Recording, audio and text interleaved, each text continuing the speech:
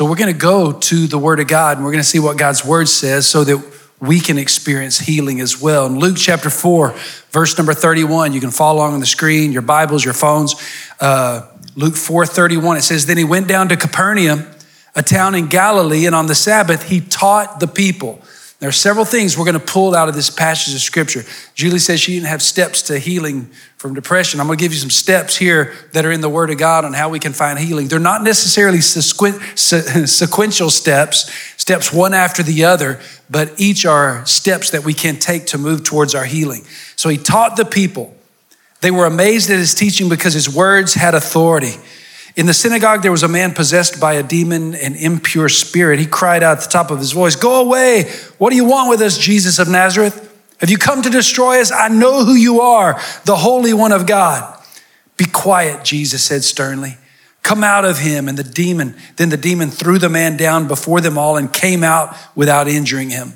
And all the people were amazed and said to each other, what words these are. With authority and power, he gives orders to the impure spirits and they come out. And the news about him spread throughout the surrounding area. Jesus left the synagogue and went to the house or the home of Simon. Now Simon's mother-in-law was suffering from a high fever, and they asked Jesus to help her. So he bent over her and rebuked the fever, and it left her. She got up at once and began to wait on them. At sunset, the people brought to Jesus all who had various kinds of sickness, and laying his hands on each one, he healed them. Moreover, demons came out of many people shouting, you're the Son of God, but he rebuked them and would not allow them to speak because they knew he was the Messiah. At daybreak, Jesus went out to a solitary place. The people were looking for him, and when they came to where he was, they tried to keep him from leaving them. But he said, I must proclaim the good news of the kingdom of God to the other towns also, because that's why I was sent. And he kept on preaching in the synagogues of Judea. I want to share 7 steps here that we can take towards our healing. Again, not necessarily in this order, but each are steps that can move us towards that healing that we need. I believe in healing. I'm just curious, how many in this room today say, I've been healed by the Lord before? Let me see your hand. Been healed. You can't tell us that healing has ceased. You can't tell us that it doesn't exist. 25 years ago, I was diagnosed with a tumor inside of my spinal column. And I'd had some pain, a lot of discomfort. Finally went to the doctor, and the doctor diagnosed with a tumor that was inside the spinal column. It was intra and extradural, so it kind of began to enlarge outside. It was putting pressure upon the nerves that control my breathing. And so he said, you've really got 3 options. If it's malignant, you do nothing. It's going to kill you sooner than later. If it's not malignant, you do nothing. It'll kill you over time. If you twist your head the wrong way, it could kill you immediately. So we need to have surgery. And I said, whoa. I said, that's all you got? All of those end badly. There's got to be a better option. He said, then we need to do surgery. I said, well, hang on. I said, Starla and I need to go pray. So we're going to go pray about this and seek the Lord. And the truth is, I didn't tell the other services, but I went for a second opinion. I went to the second opinion, and doctor basically told me the same thing.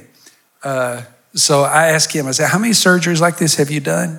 And he said, well, not exactly like this, but I said, forget you. I'm going back to the other guy. How many have you done? He said, I couldn't count. Okay, you're my guy. I'll leave the spiritual part to the church. We'll call on God. You just do what you're trained to do. So I had the surgery. They made an incision on the back of my neck and extracted the tumor. And then there were several things that happened. And this is where we just have to trust God, regardless of how you do it. Because I offered a really beautiful plan of healing to God. I told him exactly how this should play out, and it would work good for him and for me. And he did not take me up on it. I mean, I was content to ride this thing out. In fact, after I got my diagnosis from this doctor, before the surgery took place, I sent my results to another doctor, a spirit-filled doctor named Dr. Reginald Cherry, who actually had a program on TV at that time called The Doctor and the Word. And he had written a book called God's Pathway to Healing. And in his book, he talks about situations where people would come to him and he would give them a holistic pathway to healing. Others, he would prescribe medicinal ways for them to be able to get their healing. And others, surgery. Others, let's just trust God and believe God. So I'd presented God with the last, let's believe for a supernatural healing. But Dr. Cherry, he looked over my diagnosis and came back and said, you need to have surgery. And so I was at peace with it. We did it. But what was amazing is when they had done the MRI and all the CAT scan and everything, there was deterioration in the spinal column where this tumor had been. And so they had prepared me for a bone graft to repair the part of the spinal column that had deteriorated. And they had prepped me mentally for having possibly to have a halo on to hold my neck in place while I was being in recovery. And I thought this may be my only chance to get a halo. But when they got in there was no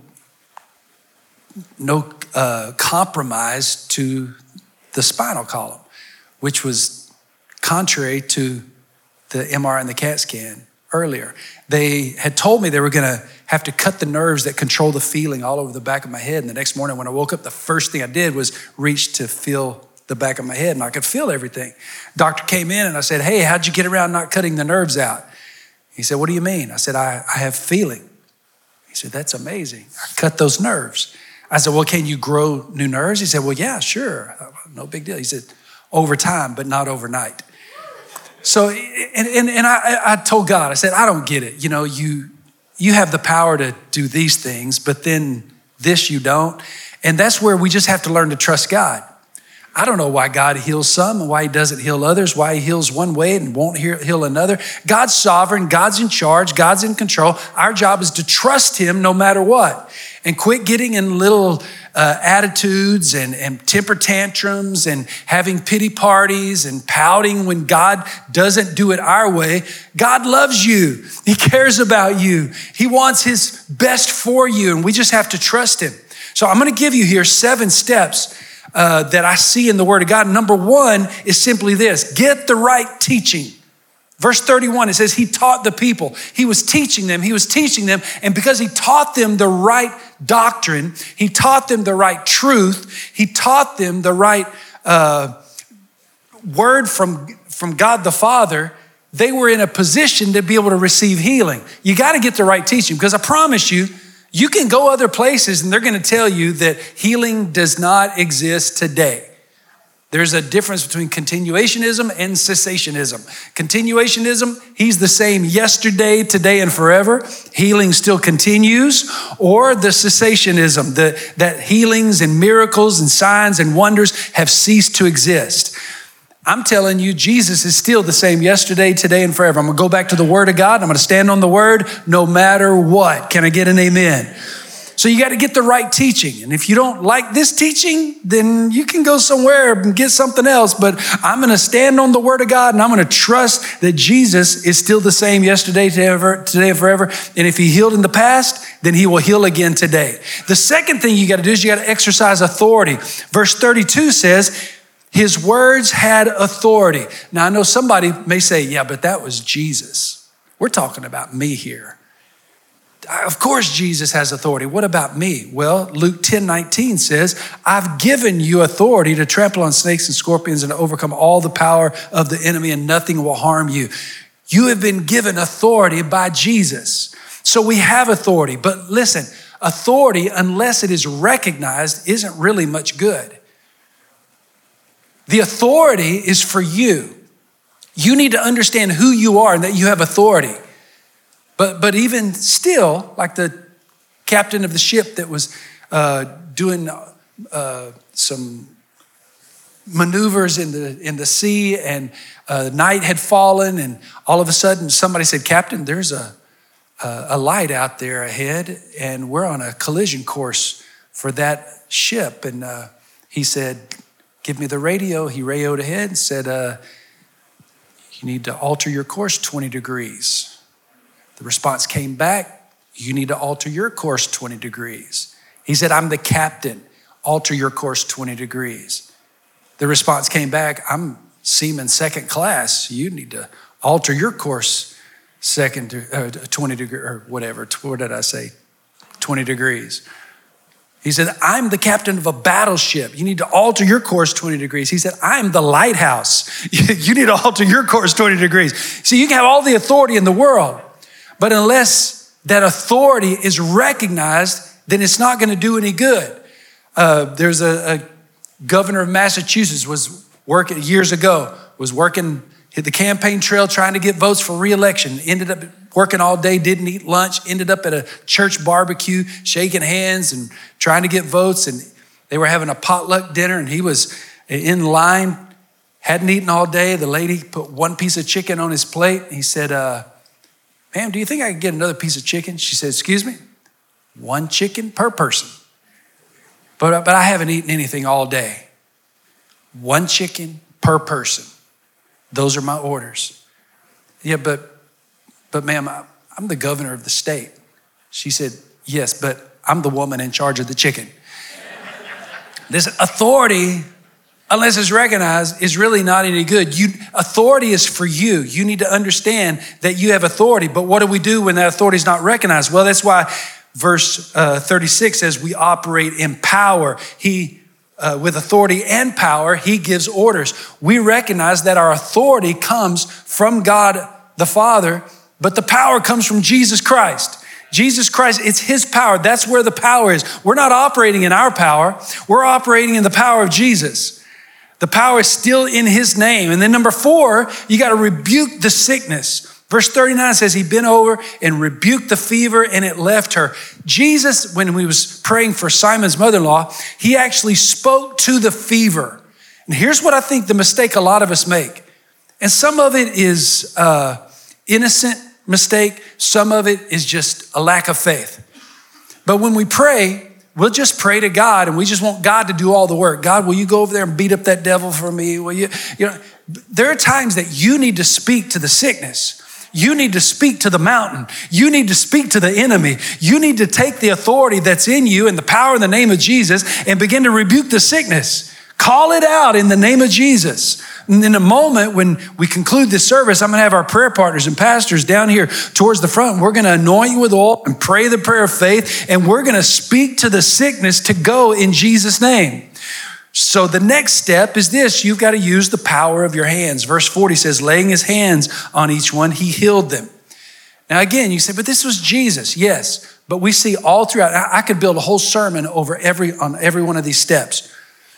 But all throughout the New Testament, there was the power that was transferred, whether it was hands were laid upon people and they were filled with the Holy Spirit. Hands were laid upon people and they were healed. Hands were laid upon people and they were delivered.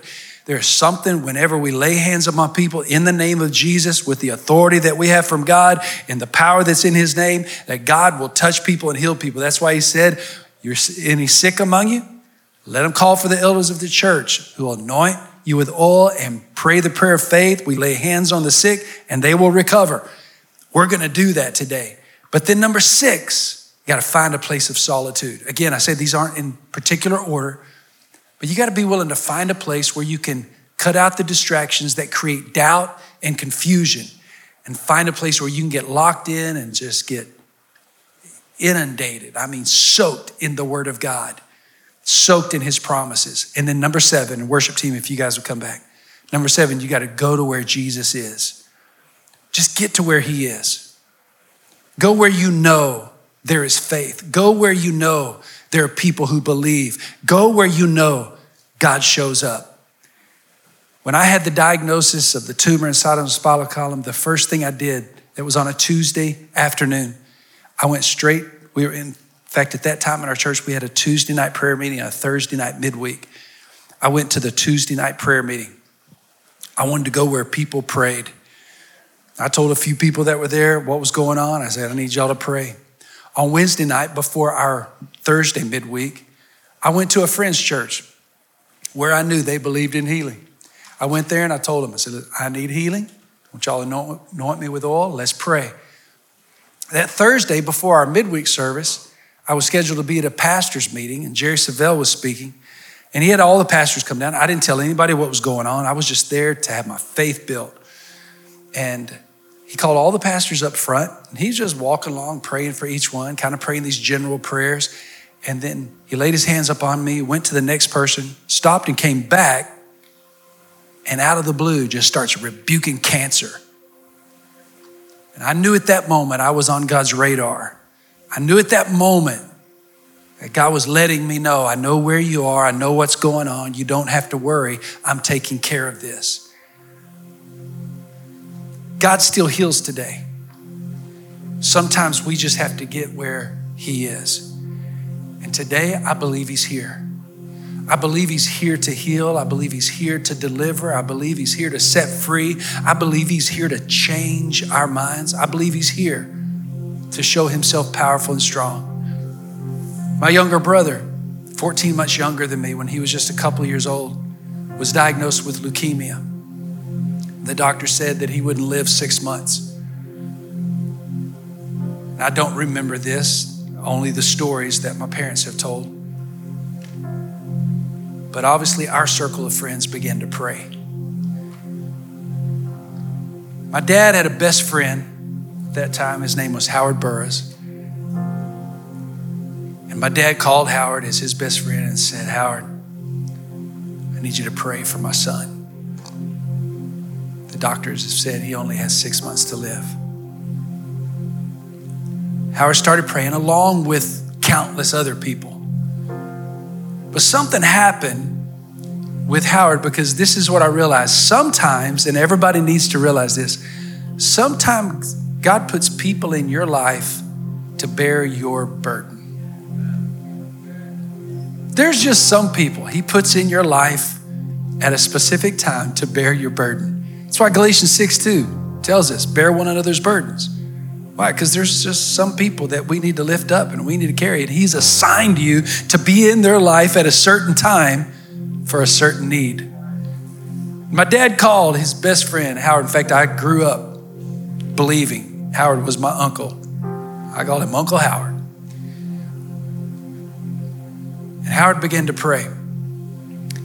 He was pastoring a small little church at that time down in Houston. And he went to the sanctuary, the empty sanctuary, and began to walk that sanctuary and began to pray. He was asking for healing for my brother Keenan.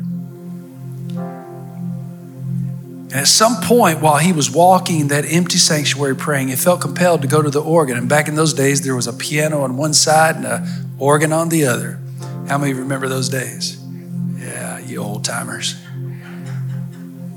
He went to the organ, but here's what's interesting. This was the miracle inside of a miracle, because Howard Burris didn't play the organ. But in this moment of faith, in this moment of believing for the supernatural, he felt inclined to go to the organ. So he goes and sits down on the organ and he begins to play. And he begins to play this song, The Lily of the Valley. And some of you'll know The Lily of the Valley. It says, I found a friend in Jesus. He's everything to me, the fairest of 10,000 to my soul. The lily of the valley, in him alone I see all I need to cleanse and make me fully whole. In sorrow, he's my comfort. In trouble, he's my stay. He tells me every care on him to roll. He's the lily of the valley, the bright and morning star. He's the fairest of 10,000 to my soul. And then he got to this third verse. And the third verse says this, he will never, never leave me, nor yet forsake me here while I live by faith and do his blessed will. A wall of fire about me. I've nothing now to fear. With his manna, he my hungry soul shall fill. And Howard says the Lord spoke to him in that moment. The same way God gives a rhema word whenever you're reading the Holy Scriptures. And while you're reading these scriptures and a scripture just jumps out at you and it becomes your word for that moment. God can do the same thing even with these sacred hymns and anthems that we sing. As he was singing that a wall of fire about me, I've nothing now to fear. God spoke to him and said, call James and tell him there's a wall of fire about Keenan. He has nothing now to fear. So he called and said, James, there's a wall of fire around your son. You don't have anything to fear. And something about that moment, that release of faith and confidence and hearing the word of the Lord and just knowing that God was in the middle of it, released a faith in our family. Oh, and Keenan lived not 6 months or 6 years, or in fact, this month he'll celebrate 60 years. He's an old guy, 60 years. I'm telling you, I don't understand why God heals when he does, but I know this, he's still a healer and he still loves his people and he cares what's going on in your life, and you're not facing anything that's too big for him. And if we'll just put our hope and our trust and our faith in him, then I promise you, God will show up in your life like you've never seen him before. Regardless of how you came in, I'm believing that every person that walks out of this place is going to walk out changed. You're either going to walk out healed, or you're going to walk out with your faith elevated to a whole nother level so you can take on whatever devil you're facing out there and you can know that you win. Everybody say, I win.